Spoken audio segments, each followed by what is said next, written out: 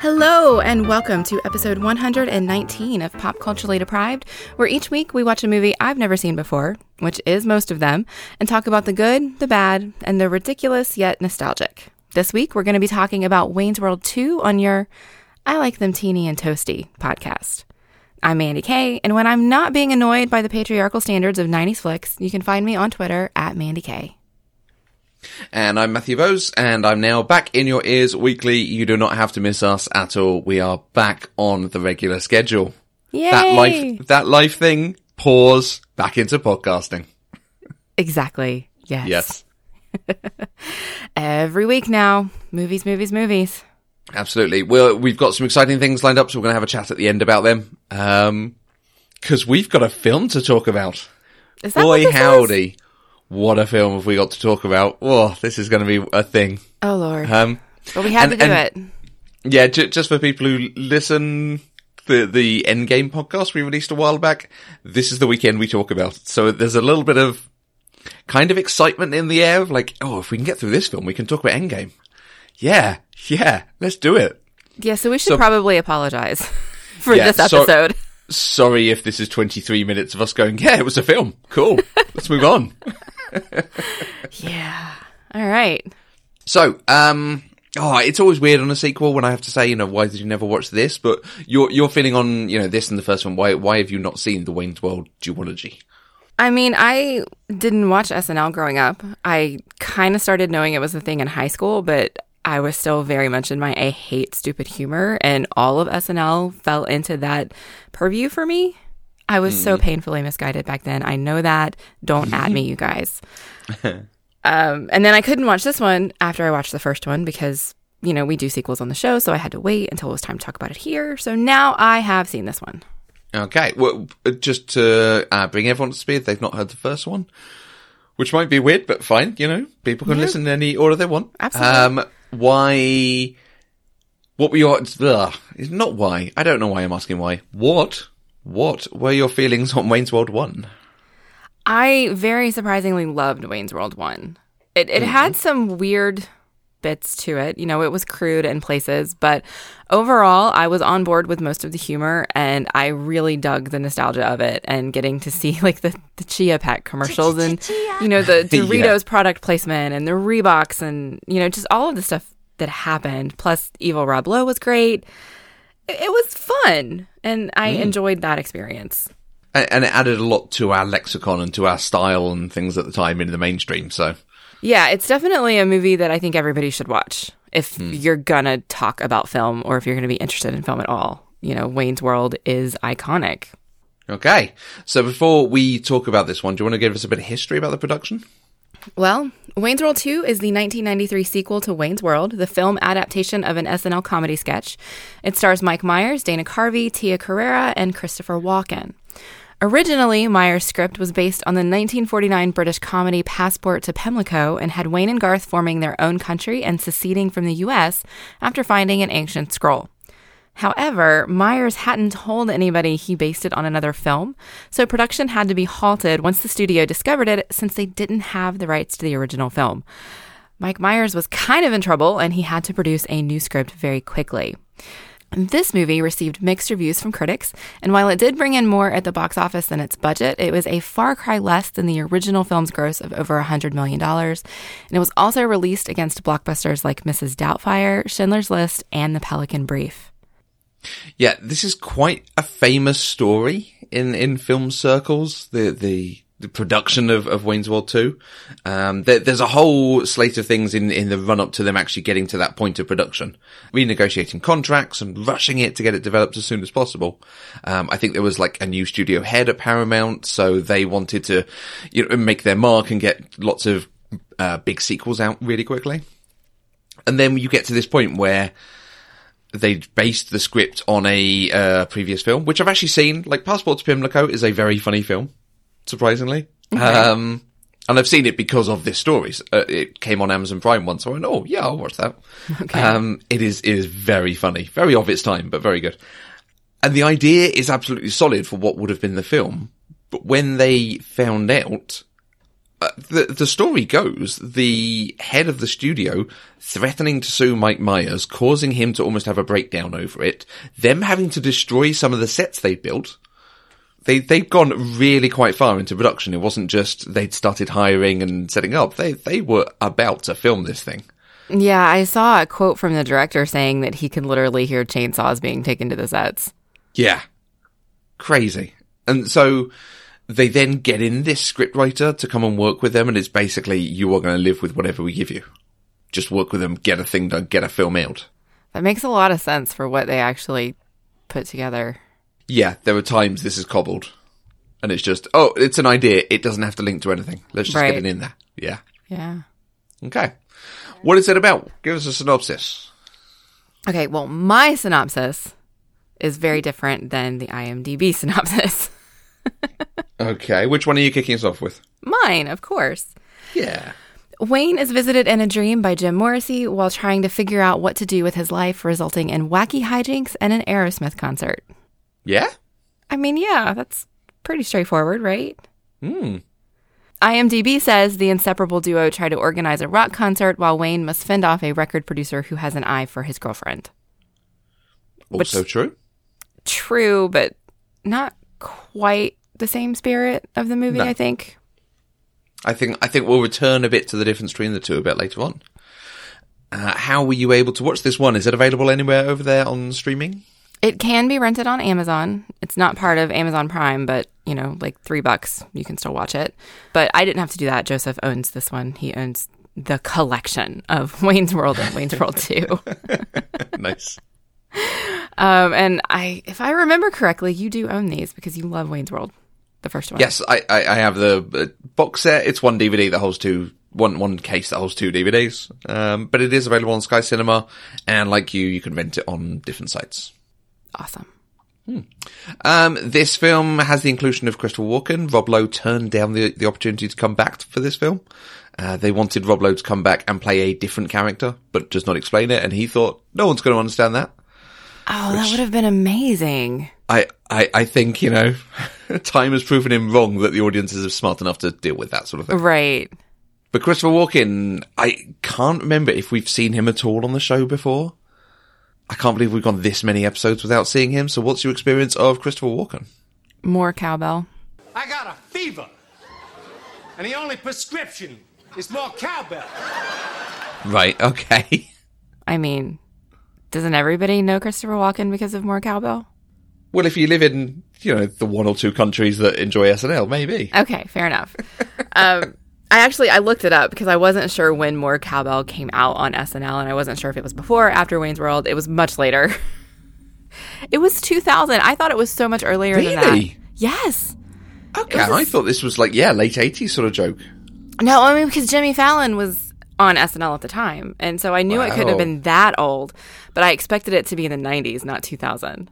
Okay. So yeah, More Cowbell is where I know Christopher Walken mostly from, although my mom really loved the Prophecy films back in the 90s, and Christopher Walken played the main character in that, and he had this like signature thing where he would just go shh and people would fall over dead.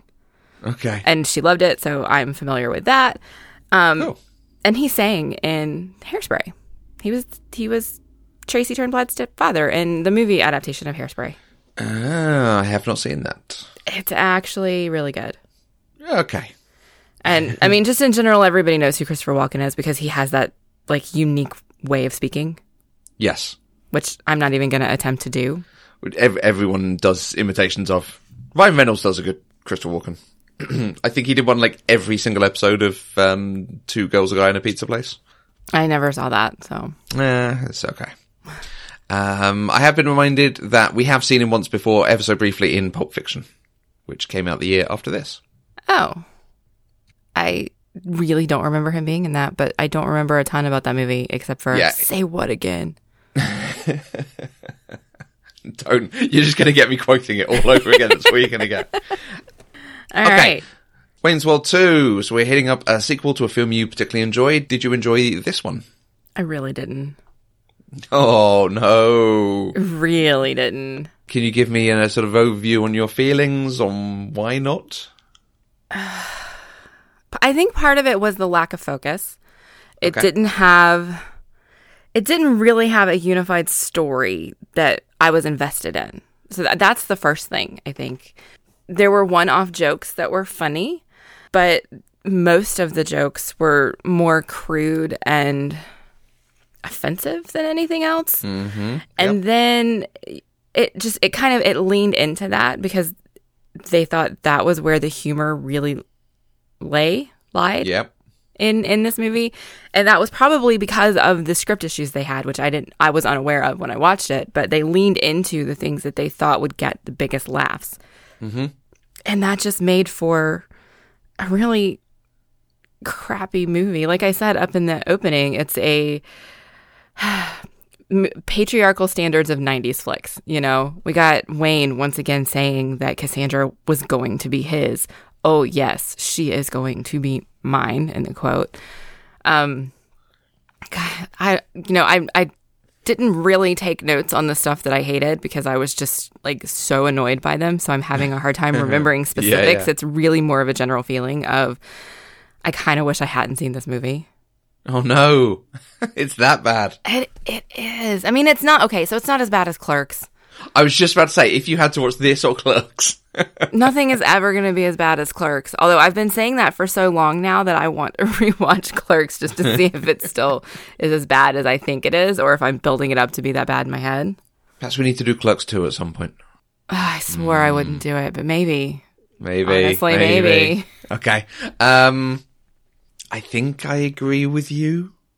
Oh, it's really hard. I have a tough time with this because I'm not sure whether I enjoy it or not.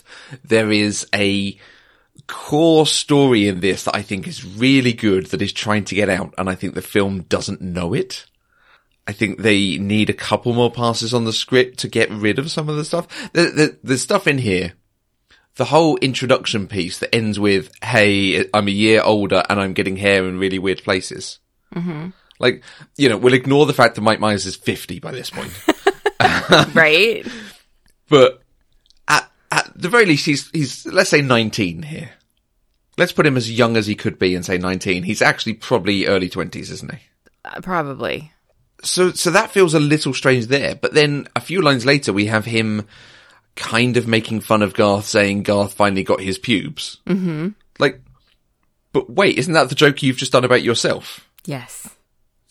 And again, aren't you like at least pretty much 5 years too late for this? I tried. Here's what I did before he made the joke about Garth. Go on. I was thinking if you're getting hair in really weird places and you're older, maybe he's getting like long ear hair and nose hair.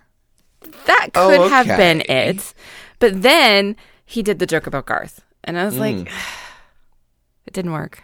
Okay, so he's making a joke about, like, I'm so old now. I've got I those was bushy eyebrows, trying- the old man. Okay, yeah. I was trying to be generous in that moment and give that to them. And then later you get the joke of Garth talking at the bar, and every time an attractive woman walks past, he goes, swing. And it's just, it goes on so long, and I do not believe women who look like that would be at their party. Right? There's a huge amount of dissonance there. But in the middle of this, there is a story about young men learning responsibility, trying to do something that matches their interests, you know, rock music and presenting and putting on a show for the community that could lead, there could be a story in here of him learning he can rely on others, that he doesn't have to take care of Cassandra, she can work with him or something, that you can learn responsibility at the same time as enjoying yourself, which I think might even be one of the messages that's given. But I don't think we get that story, which is the IMDb, those two synopses you gave. The IMDb one is they try to organize a rock concert whilst other things happen. But the story they're actually giving us is, hey, Wayne goes through stuff and he gets visited by this crazy guy and they have a wacky adventure, which is rubbish and doesn't work and isn't funny. Right. Exactly. I think my final note in my notes doc, or close to the bottom, was if Wayne has to be told what the lesson was, he didn't learn it. Yes. If the audience has to be told what the lesson was, you didn't tell your story well enough. Yeah. And that's kind of how I came out of this movie feeling. I think you're right. It did have potential, but it feels so rushed that they just couldn't give it the time and space that it needed. I mean, they could have if they got rid of all of the, the Schwing jokes, and the whole Kim Basinger storyline needed to not be there. Yeah. Should we talk about that now? Sure. Did you read the thing about why that was in the film? No, I did not read anything about this movie, because when I was done, I wanted to take a scrub brush to my brain. After the script for this version was done, Dana Carvey was annoyed. Dana? Senor Carvey was annoyed because he wasn't in it very much. So they gave him this plot of this amazingly attractive woman seducing him and trying to get him to kill her husband. A plot which goes nowhere, comes to nothing, is ridiculous, it's just a bit weird. It's creepy as fuck. Yeah. She is very predatory. She treats him like a child while seducing him. And it's very uncomfortable to watch. Yeah, that discomfort, I think, goes both ways. The way the film is objectifying her and making Kim Basinger eat this licorice in a way that nobody makes no eats sense. licorice like that. Yeah. And the way she's then, wearing the very skimpy dress and dancing in front of him and all that. Like, oh, no, we don't need that. And then you just have the ridiculousness of him not knowing, and then the next day of, I know the intimacy of a woman. No. Yeah. I think the only good thing that came out of that little plot bunny is him deciding to throw away the gun and just get the hell out of there. Yes. I'm glad they did that they gave him enough self-awareness to recognize this is not a thing I want to be involved in, and so he just leaves. Mm-hmm. But the whole thing didn't need to be there at all. Honestly, it would have been much better if this was a journey of both of these boys, men, sorry, whatever, I don't know how old they are. Both of these characters were trying to figure out their life. And because they're best friends and they have similar passions, they should be doing this together. This should not have been Waynestock. This should have been something that the two of them came up with together. Yeah. And that could be the thing, calling it Wayne and Garthstock at the end or something. Because it does the really good turn where Wayne is split. He wants to go and try to win back Cassandra, and he wants to take care of the thing. And Garth says, go take care of the thing you have to take care of, and we'll figure it out here. Mm-hmm. And again, that could be part of his thing of not being in Wayne's shadow, taking over and doing his thing. And yeah, it had potential. Yeah. There was a lot here we can take apart and read, wasn't there? Yeah, absolutely. I think you and I could take this movie and make it a good movie. Yeah. They just were not able to do it. No. And on top of that, we're talking about Kim Basinger. Let's talk about the rest of the women in this film. We're going to circle into Tia Carrere at the end, but we've got Drew Barrymore randomly in this film. But of course, she's someone from a different country who instantly falls in love with Wayne and wants to sleep with him. Because that's what everybody does for some reason. That's what happens. You have Heather Locklear being objectified in, I think she was in the first one, or her picture was in the first one with the same thing.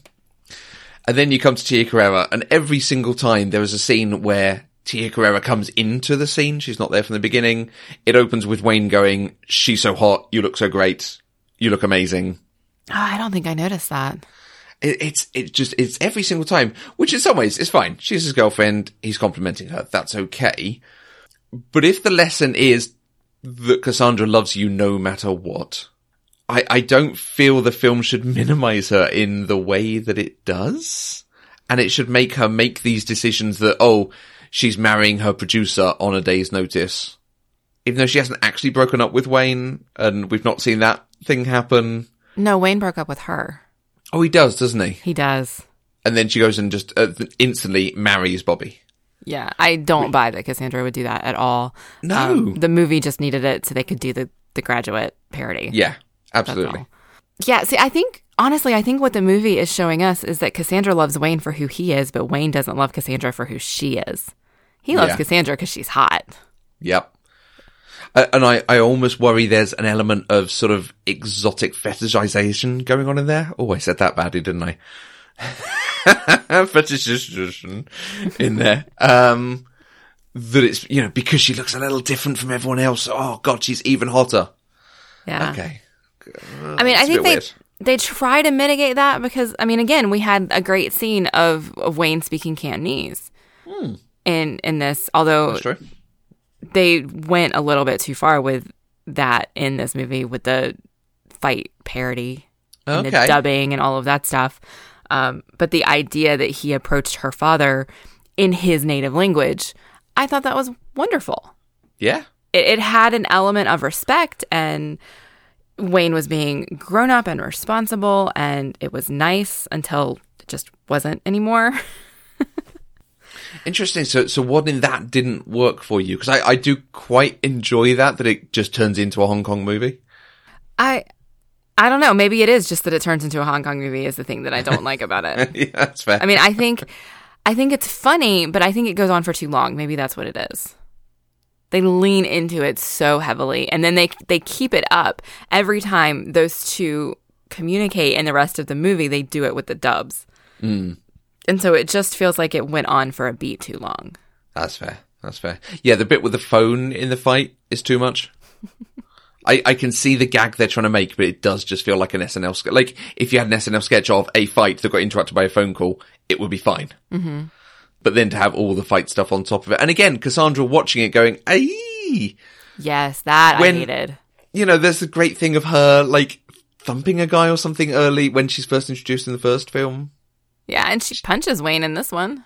Yeah, it's awesome. Yeah, so her character was inconsistently written. Absolutely. They wrote her based on how she would fit into the gag that they're doing in that moment. Yeah. And I didn't like that.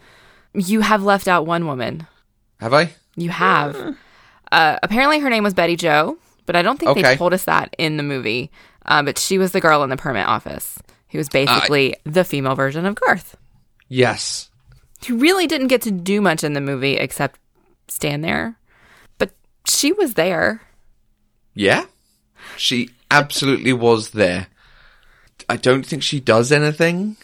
I think it is just, Garth has found his perfect woman and he doesn't care how she looks because she is as geeky as him. But is it a bit weird that they look like twins? It is a bit weird. Yeah. Although, honestly, I didn't pick up on it at first. When we were first introduced to her, I noticed that she was out of place, kind of, in the permit office. Like, I noticed that her hair was kind of unkempt, and she just kind of looked like they were doing something weird with her. Right. Like, I noticed that her mouth did a weird thing, but I didn't put two and two together until the end when she showed up at Wayne's dock, because she was at that point also wearing the flannel shirt and everything. And so they leaned into it a little more heavily, and it was in that moment that I realized what they were doing with her. Mm-hmm. And I can appreciate that, because while she was intended to be the female version of Garth, she was much more confident and outspoken and well-spoken than Garth ever was. Yeah. And so I felt like as a character, she was more developed as that sort of person than Garth was. And I wish we had gotten more of her and that we could have seen her and Garth interact more than just those few minutes at the end.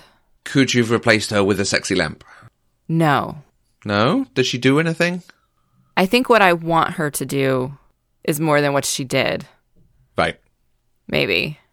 Because, it's a nice idea to actually be, he's not...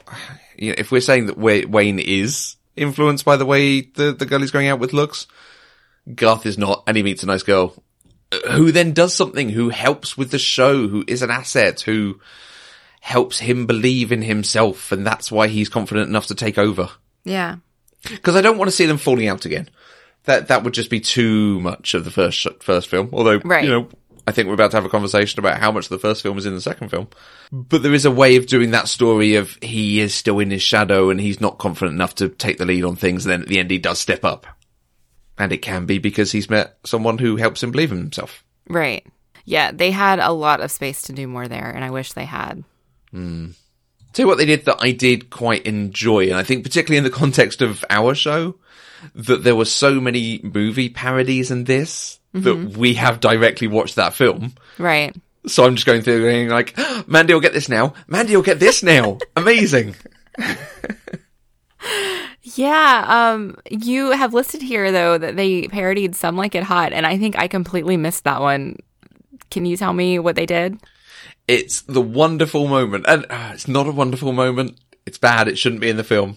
But it is the moment in the morning when Garth has spent the night with Honey. Oh, and he comes back in with a bubble pipe. Yes. Good morning, darling. I hope I wasn't too much of an animal last night. Yes. Okay, absolutely. I was thinking that was weird. I was like, I know he's like doing something, but I wasn't quite sure what it was. But you are absolutely right. and it does actually make me laugh. This, you know, the joke of he is now a man. So he behaves like this sort of weird accountant, old-timey accountant or something. Right. Hold me, you know I will. I do think they did the Graduate parody too long. Oh, really? Like, they did the whole final scene from the car to the church to even getting on the bus. Like they just did it kind of shot for shot all the way through, and that was a little too much. And actually, that's fair, because is it a parody when they are doing the thing? Like, that end sequence of The Graduate has the good jokes of the radio going on the car when they go through the tunnel, the radio then going when he breaks down, him having to run for a really long distance. Mm-hmm. So they're doing those jokes again, and those were good jokes when they were written for, you know, that film that's, 30 years old at this point? Right. Yeah. But so the gag of add. the two churches, like the first Presbyterian and the second Presbyterian being identical, like that was funny. That was quite funny. I loved just that shot of them on either side of the street. Like, okay, that's quite good. Yeah, but we didn't need everything leading up to it and everything that goes after it. I think it was, to me, it was just too much. And then I couldn't tell in the middle of that, like I knew they had already started the Graduate parody because they had the car, they had the song. He stops to get directions. Yeah. And I couldn't figure out, and I looked this up and I still don't actually know, was that a parody of something, or were they just trying to get Charlton Heston to do something funny? Yeah, I don't think it's a parody. I think it is just pure sort of meta humor. Okay. That you do see in some places, the bit in Spaceballs where they kill one of the crew who's filming them, that kind of thing. Okay. It's that sort of knowing, you know, we are making a film here, don't forget. Yeah. Yeah. Well, and they leaned on that a lot in the movie. I mean, they broke the fourth wall a lot. I mean, the first scene, they broke the fourth wall to talk to us. But then, you know, even at the end, do we want the movie to end like this? You know, let's do this. No, we didn't like that ending either. Let's do this. They leaned into that. Yeah. I did like that. Like, that was humorous. I appreciated it. Like, the movie was self-aware about what it was. Mm-hmm. So it did have a few, like, good things happening. I think just overall, the bad outweighed the good. I would agree on that as well. Let's talk that point on the fact the first film appears in this a lot. I feel like rather than doing, we're going to make reference to stuff from the first film, but either improve it or just be side reference thing, it's shoehorned in. Like, okay, we have to have them doing the show and doing the extreme close-up. We have to have them playing hockey and saying game on. We have to have a bit of Ed O'Neill. We have to have... Mm-hmm. And there's just so many bits like that I'm like... Well, it's funny because I was editing our Godfather 3 episode yesterday before I watched this. And we talked about that a lot with Godfather, about how they had a checklist of things they had to get to make a Godfather movie. And they did that with Godfather 3. And I was watching this movie last night and I was like, they did the exact same thing. Like the jokes, the, you know, what does a sphincter say? Mm-hmm. You know, so there were so many different things and it just felt cheap.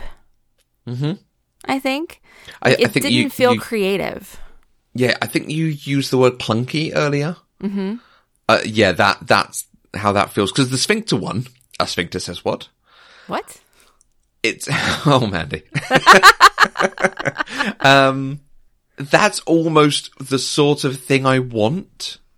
Okay, do the joke and the reference in the first one, but then do something different with it.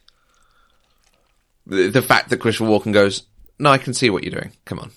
Yeah, that one was actually nice. Yes. Yeah, that's taking a thing and then incrementing it, doing something just a little different, but so much of this film isn't. It's just going, right, what are people going to want to see that we enjoyed in the first one? At least there's no, a song and a headbanging moment. In this, we have the whole piece at the Aerosmith concert, which is quite good. Mm-hmm. I quite enjoy a lot of the humour there. That's setting the guy's hair on fire. Crowd surfing and a fridge comes over the crowd. Stuff like that. It's quite good. Yeah. Well, they did do, I was concerned where at the beginning they were all in the car listening to the radio and the shot was set up exactly the same way as Bohemian Rhapsody was. And I was like, what are they going to do now? I know it's not Bohemian Rhapsody. They can't possibly do that again. And they didn't, but they still did they all screamed with the screaming man. Yeah, true. Thing. So again, they still did something very, very similar there. They still had, like you said, the hockey game, even though it wasn't outside this time, they still had it. And I think, honestly, the thing that got me the most, though, and I don't even think they did this on purpose. I'm not sure this was one of those Wayne's World boxes they had to check. But the whole storyline with Cassandra was almost exactly the same as it was in the first one. Right. Just Christopher Walken instead of Rob Lowe. Yeah. It's this man, this powerful man who tells her that he's going to make her career and then steals her from Wayne. Yeah. And then Wayne realizes and has to get her back. Like, why couldn't they have done something better?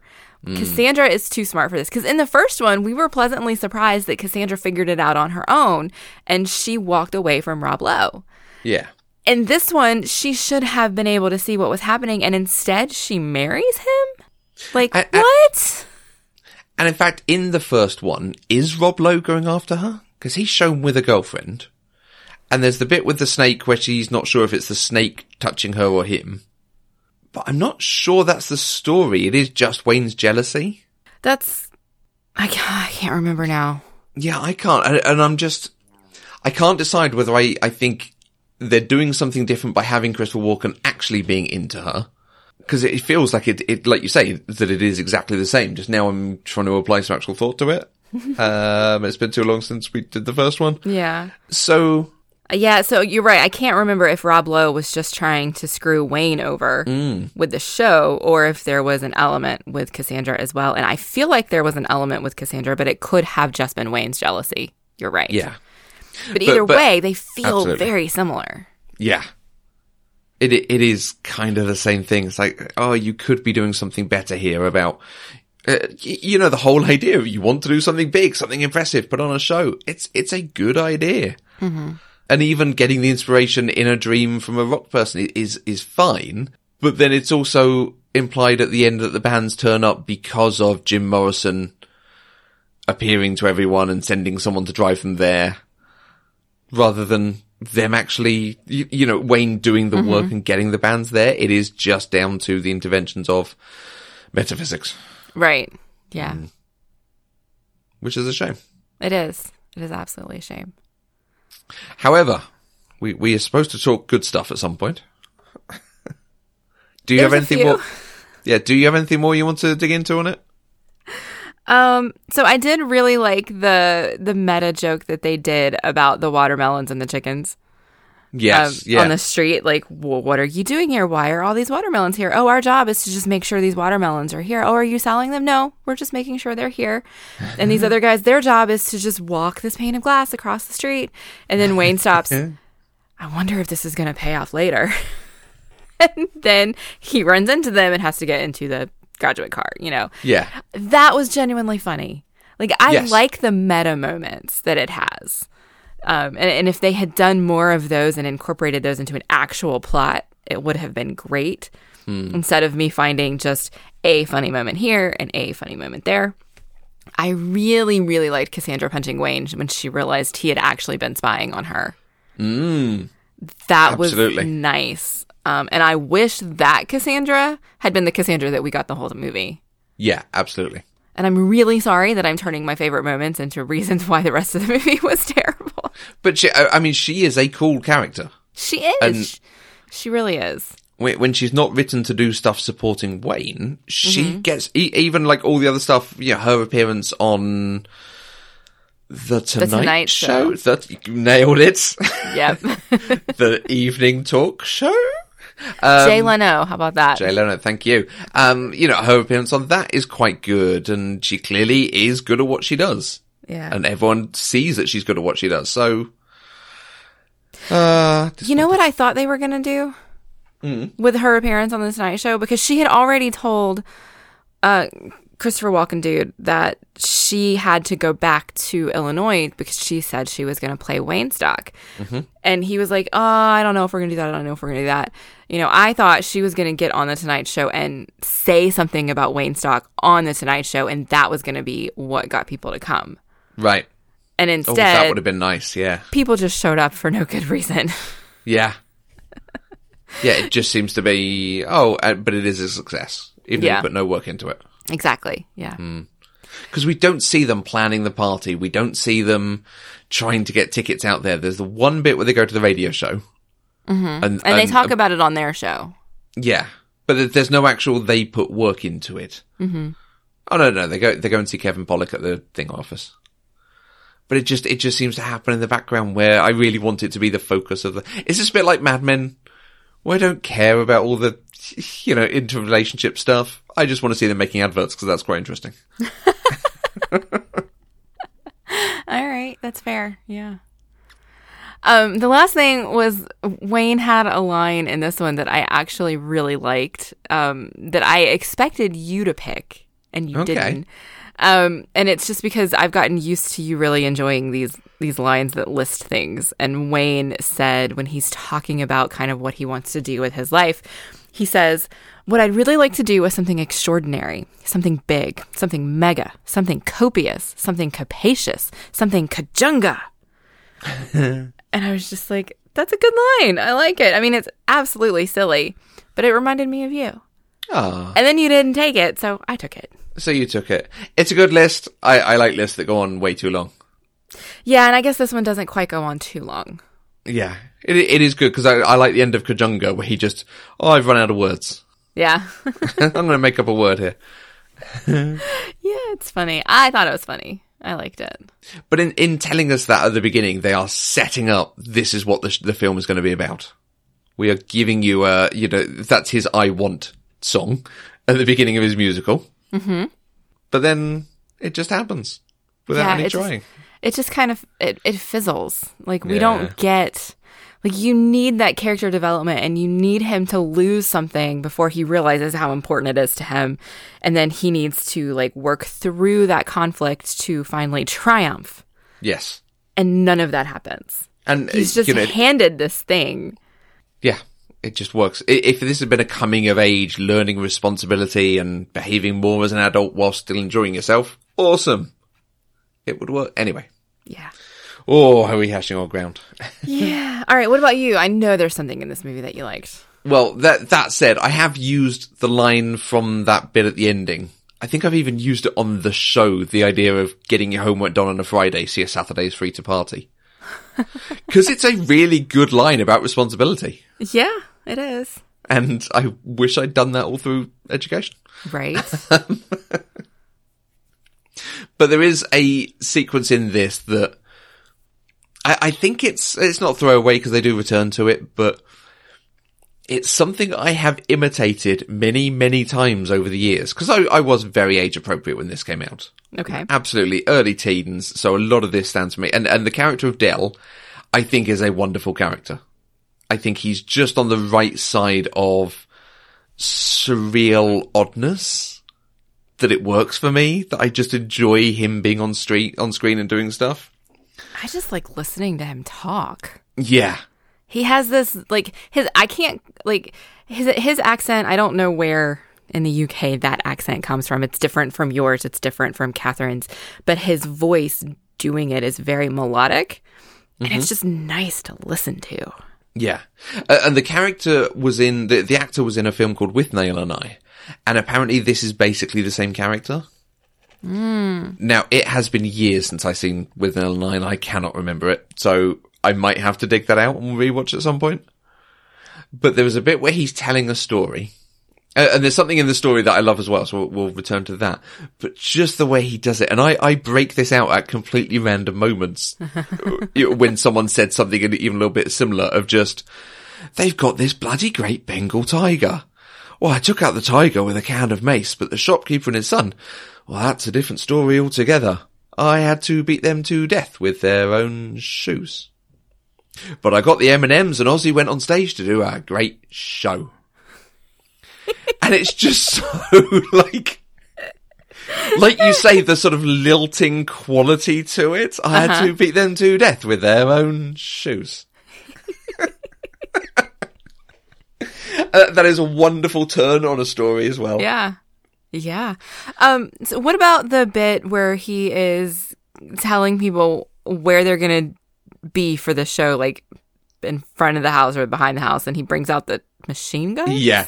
Yeah, you see, exactly. Just the oddness of what he does. Because you don't see that coming. It is very far into the surreal, even for this film. Right. So I like that. I couldn't tell if that was parroting something or if they were just being weird.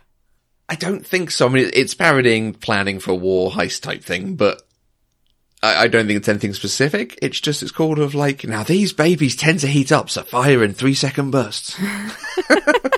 Yeah, yeah. But the thing that I particularly love about this, cause the idea of color specific M&Ms is a sort of rock myth. Mm-hmm. And have I ever told you the history to the colored M&Ms? I don't think you specifically have, but I know that I know one of the stories at least. Okay. So the sort of fact in inverted commas behind it is that there is a band, and I'm going to say Van Halen, but now I'm worried it's like Def Leppard or another, surname band. Go on. I was actually going to say I thought it might have been Led Zeppelin. I don't think it's Led Zeppelin. Maybe it is Van Halen. Yeah, Van Halen's It's one of them. A one syllable, multiple syllable surname. But they had in their rider to have a bowl of M&Ms with a specific colour taken out, no brown M&Ms, for instance. Mm-hmm. And the idea being it was an indicator of, has this venue taken all of our rider into consideration and done all the things, or could there be issues? Because they'd had one where they hadn't sorted the stage out, and apparently I think the drummer fell through the stage when all the equipment, it collapsed under the equipment. Right, yeah, somebody had gotten hurt, and so people, because of that, they put this really bizarre request in there just to make sure it got done. Yeah, but it's a really good way for them to just look and go, oh, there's no brown M&Ms, they must have done it properly. Right. It's actually quite clever when you dig into it. Yes. Absolutely. But I have done, particularly in the era of, if I'm playing Rock Band and Guitar Hero, I have done rock evenings where we do lots of songs and eat lots of pizza and cake and stuff. Mm-hmm. And I did bowls of color specific M&Ms. Nice. It's quite relaxing to just sit there for an hour, just emptying bags of M&Ms into specific colors. Yeah. Well, did you see they did that in this? They were sitting there and there was like a bowl of yellow M&Ms and a bowl of green ones, and they were separating them out. Yeah. Which was nice, since he told this story at least twice in the movie. Yeah, the return to it is also quite good because they're trying to get away, but they're also trying to be nice to him. Mm-hmm. Yeah. And they're mouthing it behind him, yeah. Yeah. I had to beat them to death with their own shoes. See, it is the sort of thing you can just bust out as like finishing off a story. Yeah, yeah. Bloody great Bengal tiger. All right. I think that we have beat this movie to death with our own shoes. Yes, yeah. So, let's talk about what's coming up for PCD. So, we are now going back to being weekly. We've gone through the holiday, new job, there are things we need to get done stage. Yes. We have got some guests coming up. We do. I'm excited. We have decided... I have been told there is going to be some reverse PCD with films that I've not seen before. Yes. Yes. Yes, there is. Apparently so. You know how we did Disney month in November?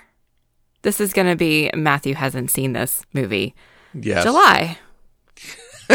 June. Oh, July. July. That trips off the tongue. It does.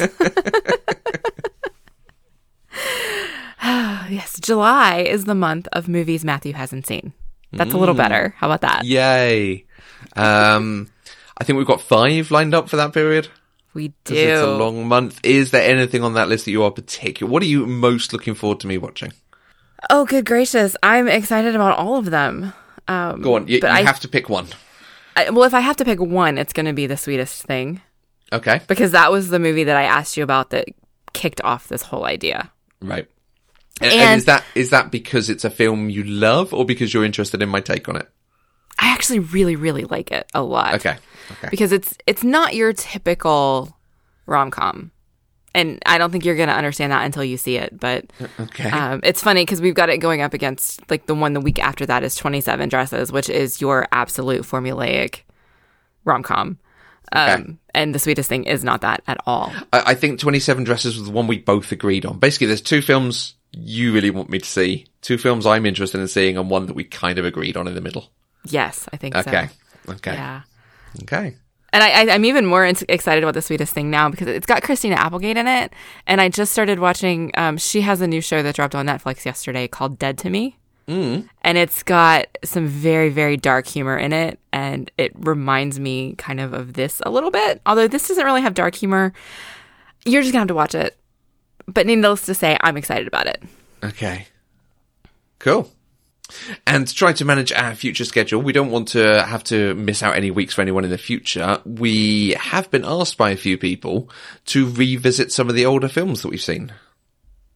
Does that make sense? Older films. It's not older films. Older episodes? To revisit films we watched in older PCD episodes? Yeah. Something like that? Maybe. Yeah, I had actually briefly mentioned doing this back on Patreon several months back, and then my schedule got crazy and I wasn't able to do it. So we are now talking about doing them occasionally in the main feed for everybody. Mm-hmm. And I think that's going to be a great way for us to actually get it done, is if we just schedule it on the show, because there are movies that we need to go back and revisit, like Thelma and Louise and Pulp Fiction, and now we're talking about Clerks. Mm-hmm. Let's go back to these movies and see if either of our experiences and feelings about those movies have changed since the first time. That's good. And so we'll do a bit of a talk about them. We'll reissue the older episode. So we will call it something. Probably PCD Revisited, I would imagine, is the obvious one. Probably, yeah. So you can see what's changed, but what's coming for that episode. We know we've had a number of new listeners lately, so if you haven't listened to the back catalogue, this is a good way to hear some of the classic PCD. Yeah. Back when we had microphones held together by sellotape, and yeah, I don't think we won't have one of those until later in the summer, but we will start doing that. They are coming. If there's anything that we covered ages ago that you want to know our feelings on it now, do drop us a message. We're interested to know what people want to hear about. Absolutely. And then just to wrap up, one comment about Wayne's World 2 from a listener and friend of the show at Inferior Caitlin on Twitter. She says, what is there even to say about Wayne's World 2? They tried to capture the charm of the first film. They failed. They threw in some racism, and then Aerosmith show up. I'd watch that film. I'm not sure it's even that good. Yeah, we didn't even talk about how this giant concert festival that was supposed to be Waynestock ended up just being an Aerosmith concert. Yeah, they show other bands turning up, but you did kind of expect Aerosmith were going to be the main thing in it. Yeah. So. Wayne's World 2, everybody. And I think because there was a thing about how they actually filmed that end sequence at an Aerosmith concert, and Mike Myers and Dana Carvey showed up in full costumes so they could be filmed doing stuff. Okay. So that was how they got that going. Oh, okay. Yeah. Interesting.